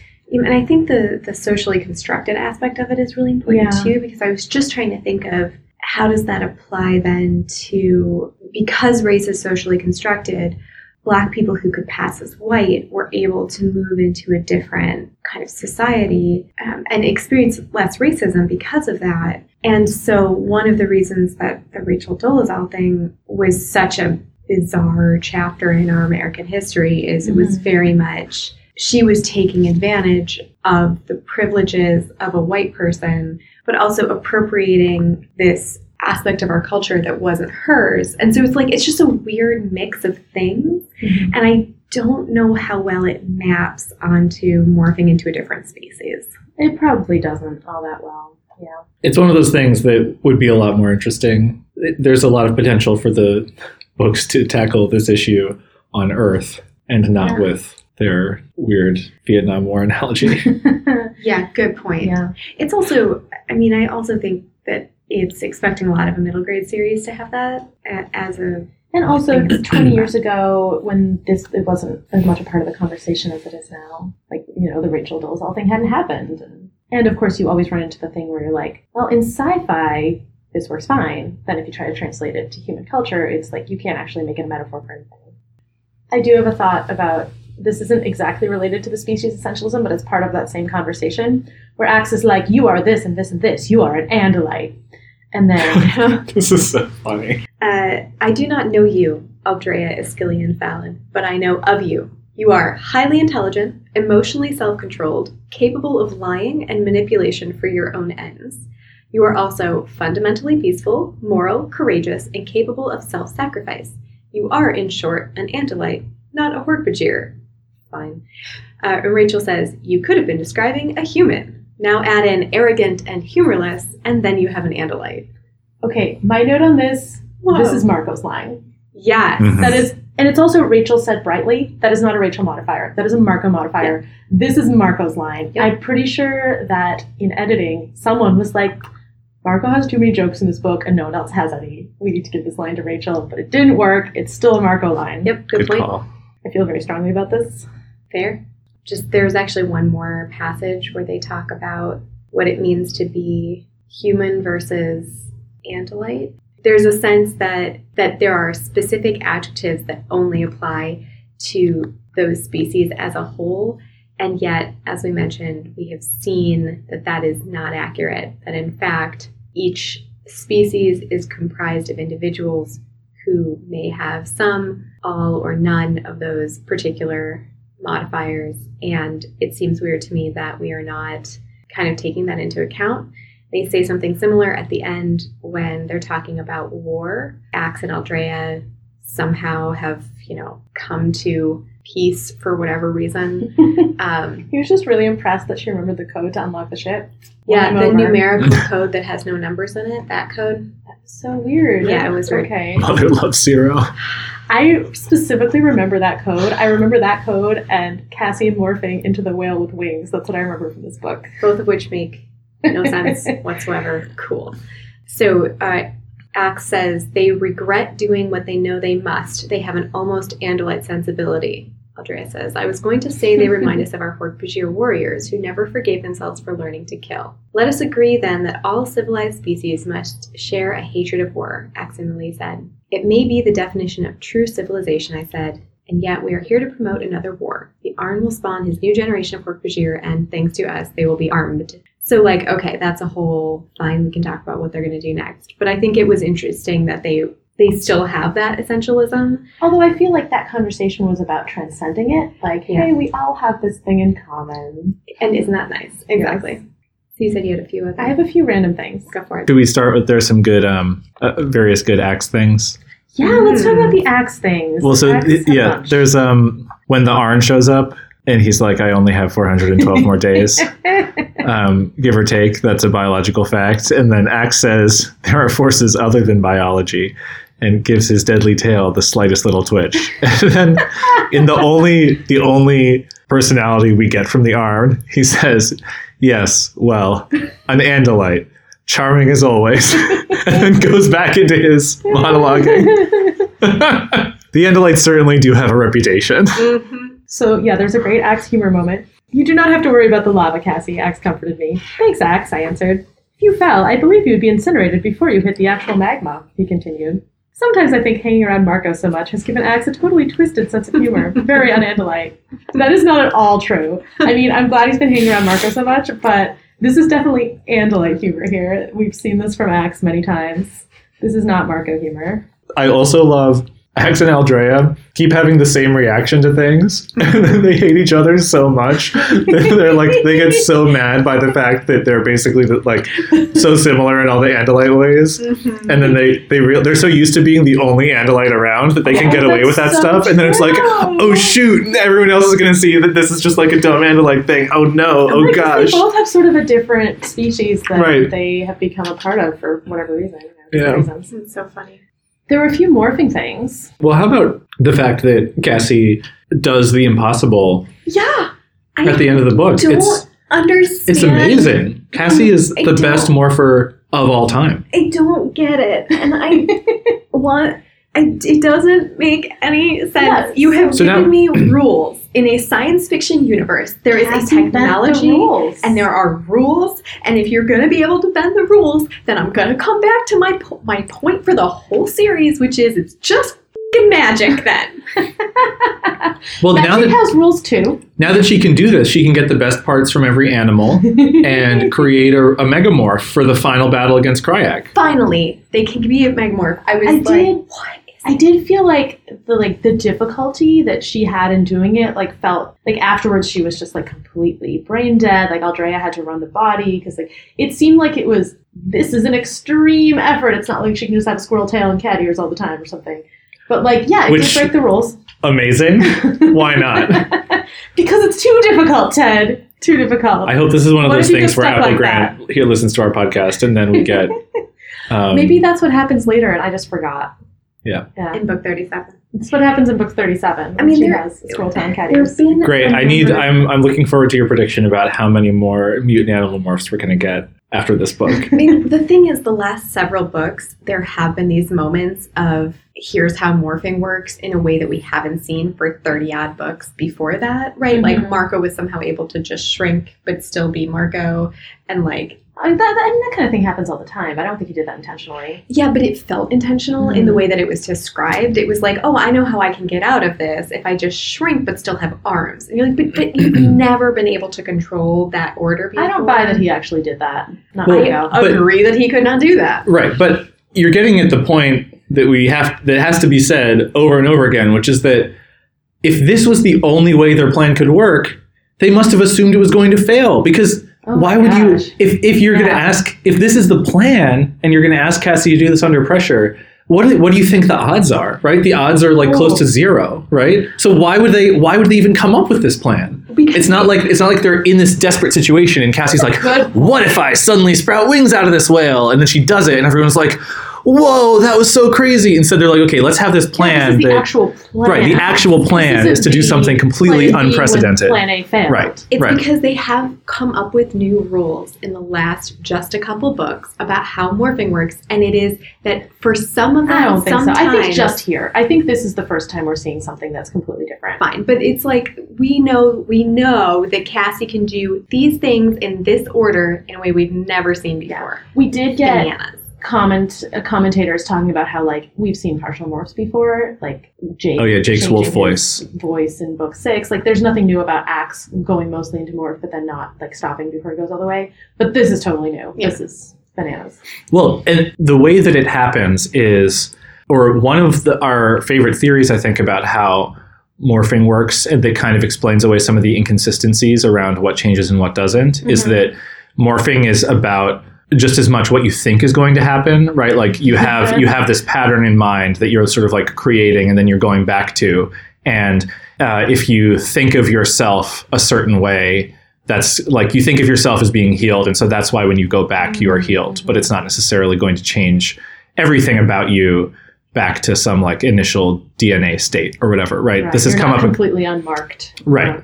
Right. So like a scar that you had when you were a kid like might not go away just because you remember it. Yeah. You know, that is part of your identity. So the way it's written here is actually kind of like she sort of thinks to herself, I'm just holding onto the wings. I'm holding onto the wings. And then she convinces herself that she has finished demorphing. Right. So it's actually kind of a cool example of this. Like if she can just like the concentration is on saying, okay, I'm done. And now I'm going to start. It's like she somehow is able to trick the technology into saying like, oh, abort, start new morph. Right. Like, let's go. And it does seem like because it is a technology controlled by your mind, it seems like there's like a little bit of space to be able to push it. Like this is pushing it probably as far as it can be pushed. But in book 21, when Marco was almost trapped as a flea and like it was right on that borderline and she was able to like talk him out of it and like get him to focus and concentrate and just push that boundary a little bit. Yeah. And so it seems like the edges are a little blurry. Yeah. Anyway, shouldn't have been part of the Grace plan. not a fan. I don't buy it. Hey, minds are really powerful. Well, I don't buy it because what we've seen, because it Also, seems to violate some Wait, rules. sorry. I'm just remembering they're like, we need a whale. And then they're like, someone else volunteers. Rachel, If this is the plan, obviously only Cassie has a chance of succeeding. Rachel, you know you're not going to be able to do this. What are they thinking? Yeah, It's no, not good. Yeah, I'm sorry, because Greg. they had What- to have had that conversation before they. I just got so upset. But what were you going to say? I think that's exactly right. It's just unreasonable. There were rules, now there are no rules, and I I think find there it are still rules, and there's just a little bit. The rules aren't quite as hard and fast at the edges as we All thought right. they are, because the rules controlled So by the I mind. guess I want to very hear. good. I want to hear about the future of these weird new kinds of morphs, and I want to hear what other morphing rules you think are going to to be I'm excited. But we can say this for your predictions it at the end. just means that like we No, but the consistency of the rules it makes the sci-fi premise and the war premise, it gives it stakes, right? So if you can make the rules inconsistent willy-nilly and make it feel like magic, then it's harder to suspend disbelief in the way that the series wants you to. Also, if there is a body in Z-space, what does that body look like now that part of it had wings and now it doesn't, and then it did again? Yeah, like it doesn't. If she morphs whale again, is she like a wing whale? Yeah, I don't know. You think they store the exact body in Z-space? I don't know. I'm just glad that they did highlight that it was exhausting and confusing, and then at the end of it, she's like, I don't know what I am right now. Do I have wings? I used to have wings, and then I had flippers, and now I don't, and I don't know what's going on. I need to take a nap. I was like, that seems fair. I guess I'm realizing as you say this that, like, no, I totally buy this. Like, I buy that minds are very powerful and the technology has rules, but, like, if you're talented enough at it, like, you can push just the rules just a little bit farther. We're not changing them willy-nilly. It's not magic. Magic also has rules. The rules are more flexible than we thought they are, but only within a small margin. Like, she's not going to... I also think it's like the technology is very new and almost kind of experimental, right? So true. I definitely buy that, all the rules. right, that it's the Andalite's understanding of it is also limited. Sure, so there might be 30 seconds where you can demorph, but it's more difficult, and then you can't do more. And people might say, like, oh, like maybe the idea of an estrine, someone who's a talented morpher, it's not actually like... and maybe people can be trained to be an estrine or like to do these kinds of things. And it's not really something inherent to Cassie, right? She's got like the knack for the technology, but it's just like a skill. I don't know. Cassie is the beta release. I wanted to mention this comment of Aldrea's when she's like, no, this is a bad plan, the whale thing. She's like, this is not how morphing powers are used. Let's take our time, raid the Yeerks, take weapons, perhaps capture some Hork-Bajir and starve the Yeerks out of them. Then, when we have an army, and they're like, no, we do this stuff all the time. This is our plan. And it was a really interesting take on, like, okay, what the Animorphs do with their morphing powers is not... I mean, I guess Aldrea hasn't been around the Andalite Empire recently. The Andalites don't have an empire, do they? She hasn't been around Andalite. Oh, they definitely have an empire. She hasn't been around the Andalite military recently. Do they occupy other worlds? Yes. Mm-hmm. Which ones? I don't know. The Yeerk homeworld, the Hork-Bajir homeworld. Well, they aren't occupying the Hork-Bajir homeworld anymore, but they did. They never occupied it. I don't know. I don't buy it. They were fighting the Yeerks on it. They weren't occupying it. I think that they have. It's hard with like, are they, if they're not colonizing planets or whatever? But I suspect that they have an imperial presence in space, right? Like you're not crossing through Andalite space without, coming into the Andalite Empire. So like maybe they are. They consider themselves above being colonialists and going down onto planets. But Sierra went down to the Yeerks, went down to the Hork-Bajir, right? They are. Why wouldn't they have colonies? Colonizing the Hork-Bajir. He was just living a little home and studying them, which is, still, has its own problems. But like, that's not Empire territory. I think he was the first wave. Isn't that what he was doing to the Yeerks, though? Yeah. Because I think the only reason he's not colonizing the Hork-Bajir is because he considers them animals and not people. Yeah. Sort of pulling them into an Andalite, like, federation or something. Mm-hmm. Anyway, I just thought this was, like, a nice reflection on how the Animorphs are using morphing in a way that it's not being used in the rest of the Andalite military. And that, they're very resourceful with and because, that's such a good point. Like, the Andalites are too arrogant and self-important about tail fighting to understand the potential of this technology. Mm-hmm. Even Aldrea was like, girls rule, morphing rules, boys suck, tail fighting sucks, back in Hork-Bajir Chronicles. Yeah, I mean, my note there was just, this wasn't how morphing powers are used, but now it is, because you have the 6 best morphers in the universe. Yeah, definitely most experienced, Speaking of Andalites, so they see this carving on the tree. In one of Toby's actual moments of speaking, she says, the Hork-Bajir symbol for undying love. It sounds as if it contains the Andalite letters A and D as well. I was like, how does Toby know Andalite letters? So there are a few possibilities. Okay. So maybe when she received the story that like this like intense oral history that gets passed down that like seems to actually contain the memories and not just like be people repeating a story, somehow she got some of Aldrea's knowledge of Andalite writing. Maybe Axe taught it to her? Who knows? Axe just like lives in the woods. Maybe he goes to visit the Hork-Bajir. But Toby and Axe don't get along. So like, do they not? They had a little bit of a back and forth They do. It's over Aldrea earlier. Yeah, well, maybe they used to get along before this came up. I don't know. Right, that's true. Yeah, and Axe does recognize Tobias's Andalite heritage. He probably recognizes Toby's Andalite heritage as well. And also maybe the Ellimist has just been coming to give Toby some writing lessons. Sure, fine. Or maybe Aldrea taught Toby to write on the ship when they weren't really talking. What did you guys think of Cassie's meditation on love in the beginning? Oh, I forgot. Let me find it. Because I love how she's like, she hasn't explained the plan to Rachel until she's like, okay, I guess I have to tell Rachel now. Rachel, I drew Cassie loves Jake. Or she says there's a doodle on it, and Rachel's like, the one that says Cassie loves Jake. And then Cassie's like, don't say anything about it. And I'm just like, fine, I won't, except, I don't You're my best friend, so not one word, especially not, aw, isn't that sweet, and definitely not, Cassie is in love, Cassie is in love. And no way I'd ever say, I knew I should have done this alone, Cassie says. My favorite thing about this whole scene is that, so Rachel's like, this plan of yours is insane, as she's turning it into a cat to break into the math teacher's house to steal something out of the papers the math teacher is grading. Yes. And Cassie says to her, before Rachel knows what they're stealing, she says to her, we have to do this. It's life and death. You have actual life and death moments every book. Get your priorities straight. I think Rachel understood that it wasn't actually life and death. It was not. I love this. I love the return of the opening of the books hijink. And like the math teacher must get the math teacher doesn't care all the time. No. Was love turning my brain to mush or what? I wondered if Jake ever did stupid stuff because he was daydreaming about me. We never talked about things like that. We never even used the L word to each other. That's what Rachel calls it, the L word.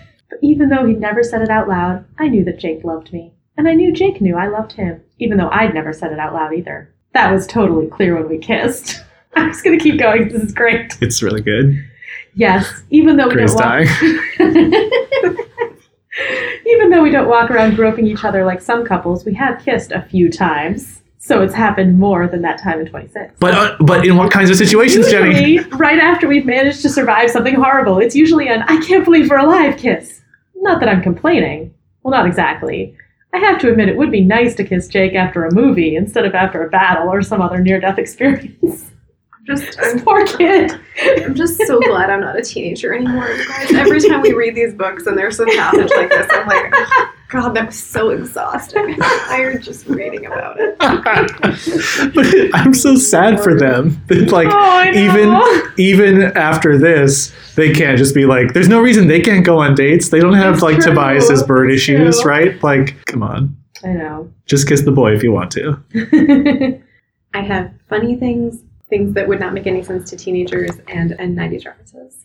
There were some of the moments that I really liked the writing were, again, kind of the scarier bits, but especially when Aldrea is first summoned. They have now I have to say it, crap. Quaffage Ivan has this whole like ritual of, does he call it the ritual of rebirth? Is that what it's called? It's called I can't say it. It's at the top of my notes. I'm going to find it. It's called the Atafalxicle. The ceremony of rebirth. That's what it is. Obviously, from Ada meaning ceremony and fall meaning of. Skull meaning rebirth.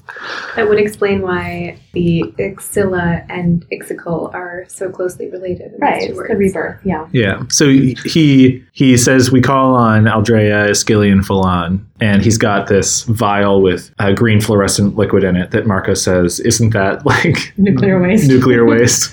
So that's what it looks like. And then the Arn pulls out a piece of metal, and Cassie says, it must have been some kind of catalyst, because the instant he dropped it into the vial, the liquid turned from green to a fluorescent scarlet.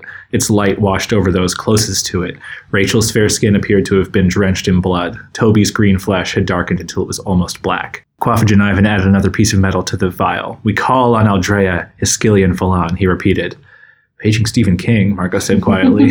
R.L. Stein calling Stephen King with a message from Anne Rice. Hilarious. But I love that whole bit. And I also really like the bit where, so for a while, Cassie is relaying Aldrea's messages, and Aldrea is having trouble understanding how to understand Cassie's brain and like senses and stuff. And then Cassie's like, do you think that you could just talk? Like, why don't you just take over and start talking? And then there's this like, you know, Aldrea's, well, I guess Aldrea asks, like, let me just use your speech centers. They refer to it. And then Cassie feels a tickling sensation in her throat. My tongue gave a twitch and I let out something that sounded way too much like a pig grunting. Cassie, you okay? Rachel asked. I couldn't answer her. Aldrea had my teeth locked together. I held up both hands and nodded, trying to show everyone I was okay. My hands were still mine, at least. I could feel little specks of spit flicking down onto my chin. I expected to at least get a say it, don't spray it out of Marco, but he stayed quiet. It's obviously so scary that Marco isn't even joking about it. And I really like it. And imagine being Cassie's friend, saying like, we think Cassie's talking right now, but is Cassie talking right now? Yeah, actually it has that kind of controller thing. Yeah, because we know every time Cassie is talking or Aldrea is talking through the narration, but they don't know.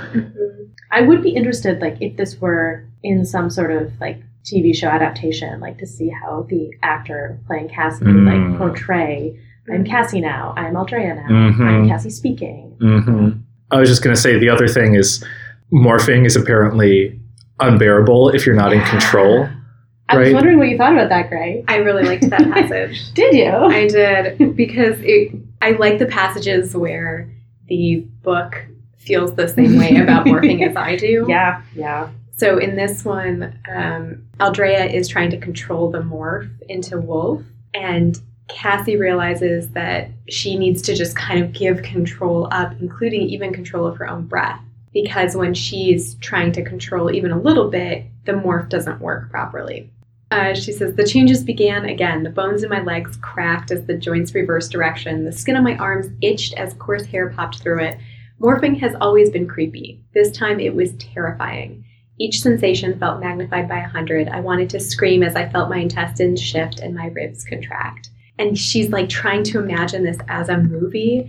And even that doesn't really work because it's so creepy and hard to do. And I was like, yeah, that sounds right. Yeah, no, I thought this book was pretty well written in terms of the prose. I feel like the plotting was really subpar in the character stuff. It does have, I think, my favorite joke in the series so far. Yeah? Which is a joke that surely no middle grader would have found funny. Yeah? Marco has a paper due the next day on a great figure from American history. I love Eric so much. And he is asking he's asking Eric if the Chi playing Marco can please write the paper. And Eric suggests, how about Franklin Roosevelt? I was the White House butler during his administration. I was the one who came up with the phrase New Deal. Of course, it was during a poker game. End of the chapter. No explanation. Okay. And I was like, that's a great joke. Who got that joke as a 10-year-old? Are you kidding me? I got that joke. I was 14 at this point. But hilarious. I am convinced now that, you know, when we were talking about, like, wow, how did Eric actually know all those famous historical figures? He did not. He's trolling them. Yes. Oh, yeah, 100%. He definitely didn't know Moses, didn't know, who else did he say he knew? Beethoven. Didn't know Roosevelt. Oh, right. That's true. He's not a teenager. He's a grown-ass android who has to deal with these stupid teens all the time. He has an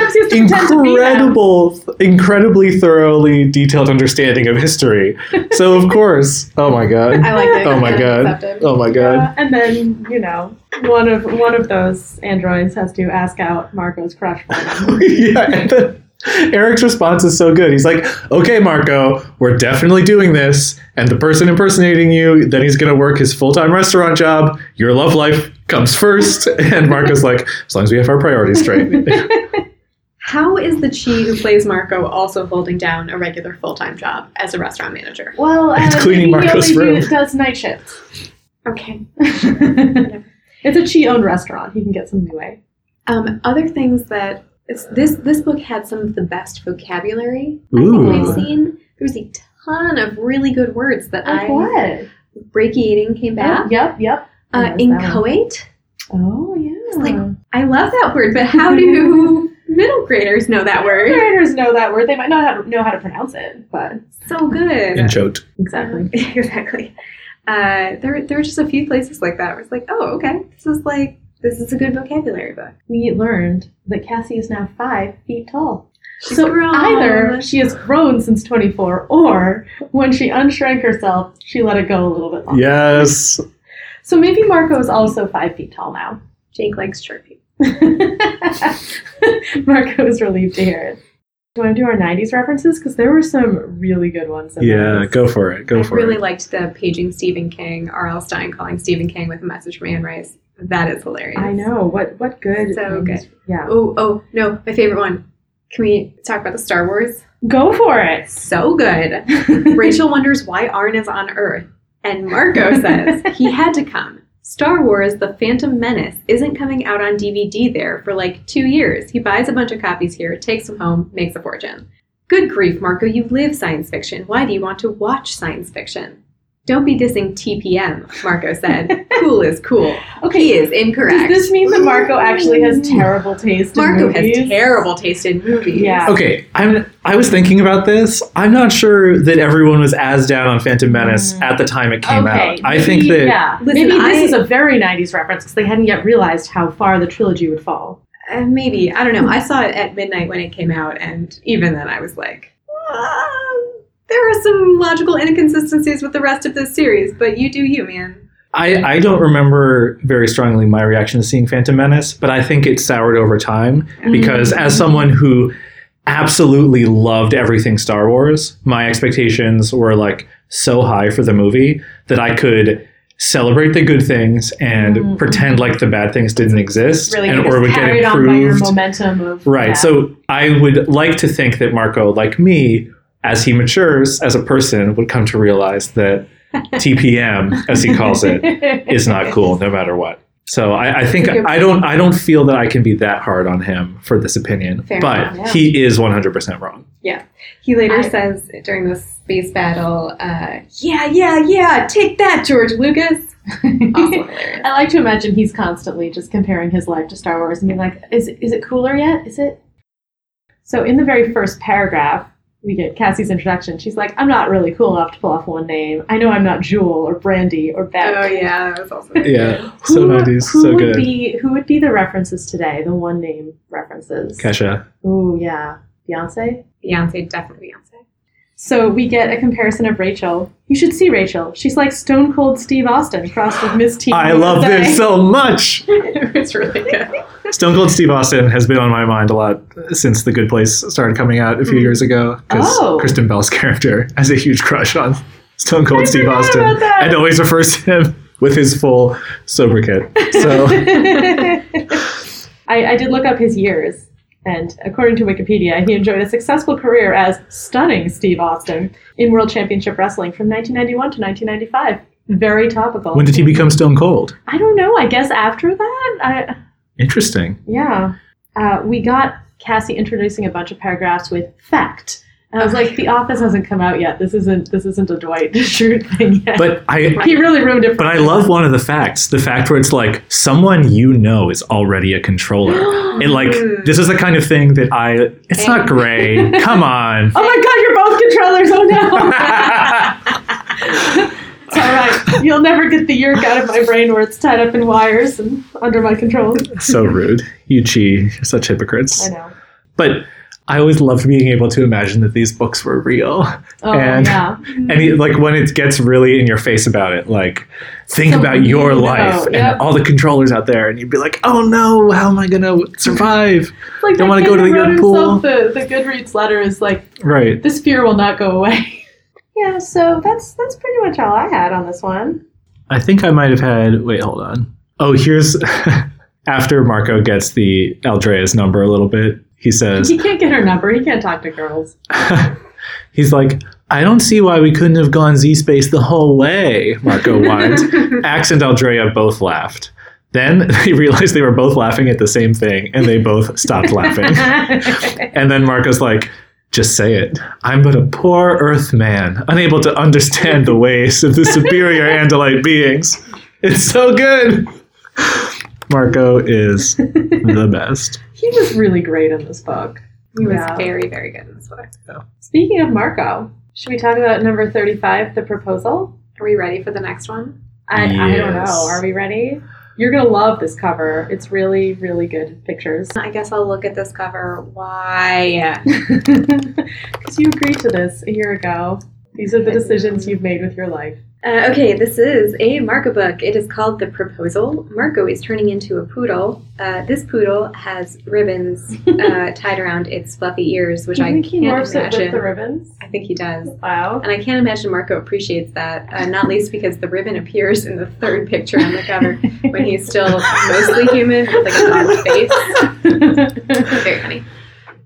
The subtext thing is what's on your mind, which is not useful. And the inside cover is the poodle sitting up on its hind legs begging in a movie, like a new studio of some kind of television studio. Yeah. And the dog is being menaced by a shadowy man who's like reaching out for him. So, well, here's where we get the double wedding proposal. And Oh my god. Get the proposal out of the way early, and then they can plan their wedding for There's the been next a lot 20 of books. talk about love. Both Exactly. pairing. Yeah, It's and time. you know, I don't know if you've looked ahead to the upcoming titles, but they have like the venue, Sure. The guest list, The engagement. seating right, chart, the The caterer. Bachelorette. yeah, all of those things. Yeah. So I assume that's what's The happening in this book. invitation. The The budget, that's a good one. budget. Yeah. I'm looking forward to that one. It's just- Always difficult.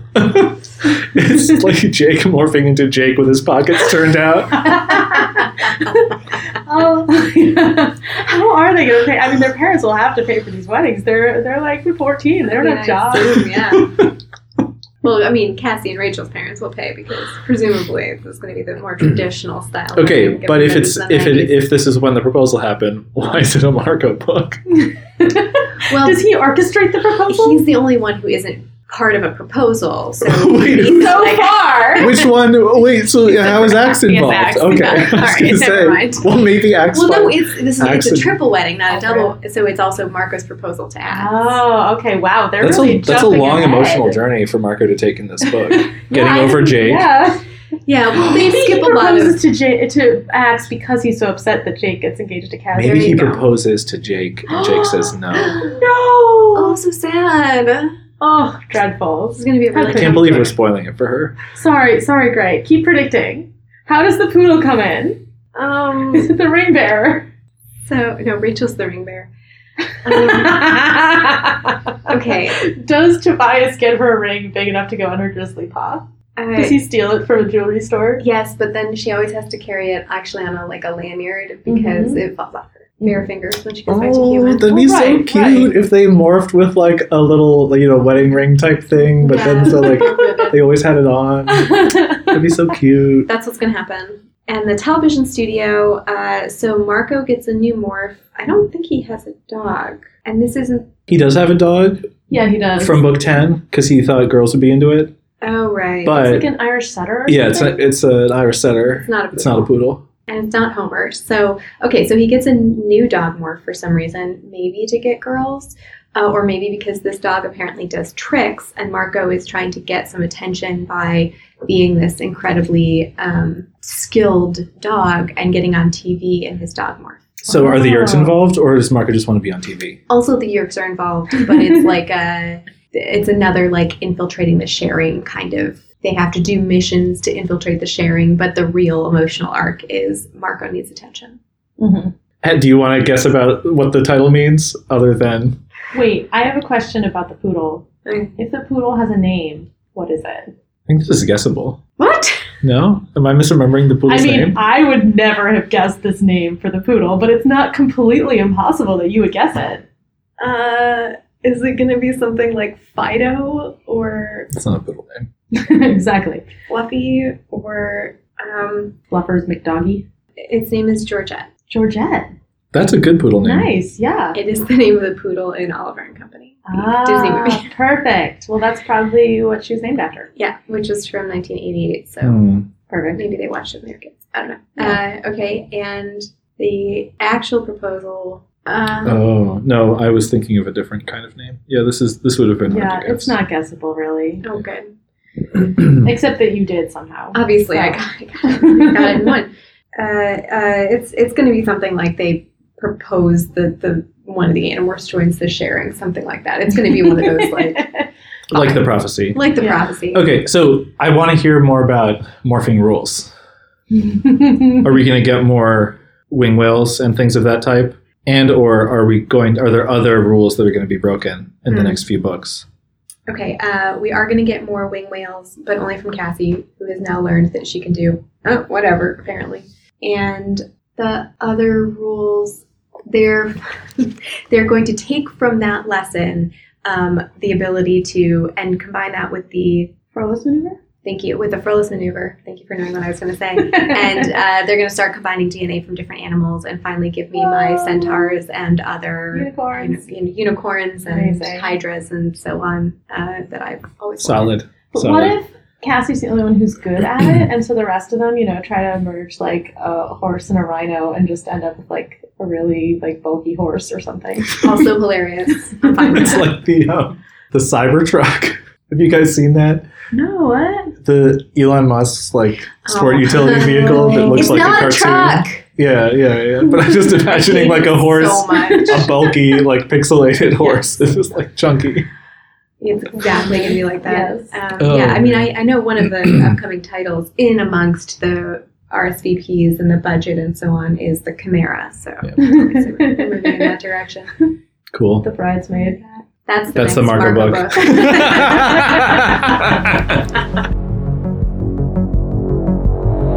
If you want to find us, we are at animorphology.com and at animorphology on Twitter. Subscribe on Apple iTunes, Spotify, Stitcher, or wherever you're listening to this podcast. And don't forget to rate us, review us, and recommend us to your friends. And if you want to read along, you can find a link to the books on our website. There's going to be either a lot of stuff cut or a lot of drinking this episode. Why not both? It's problematic.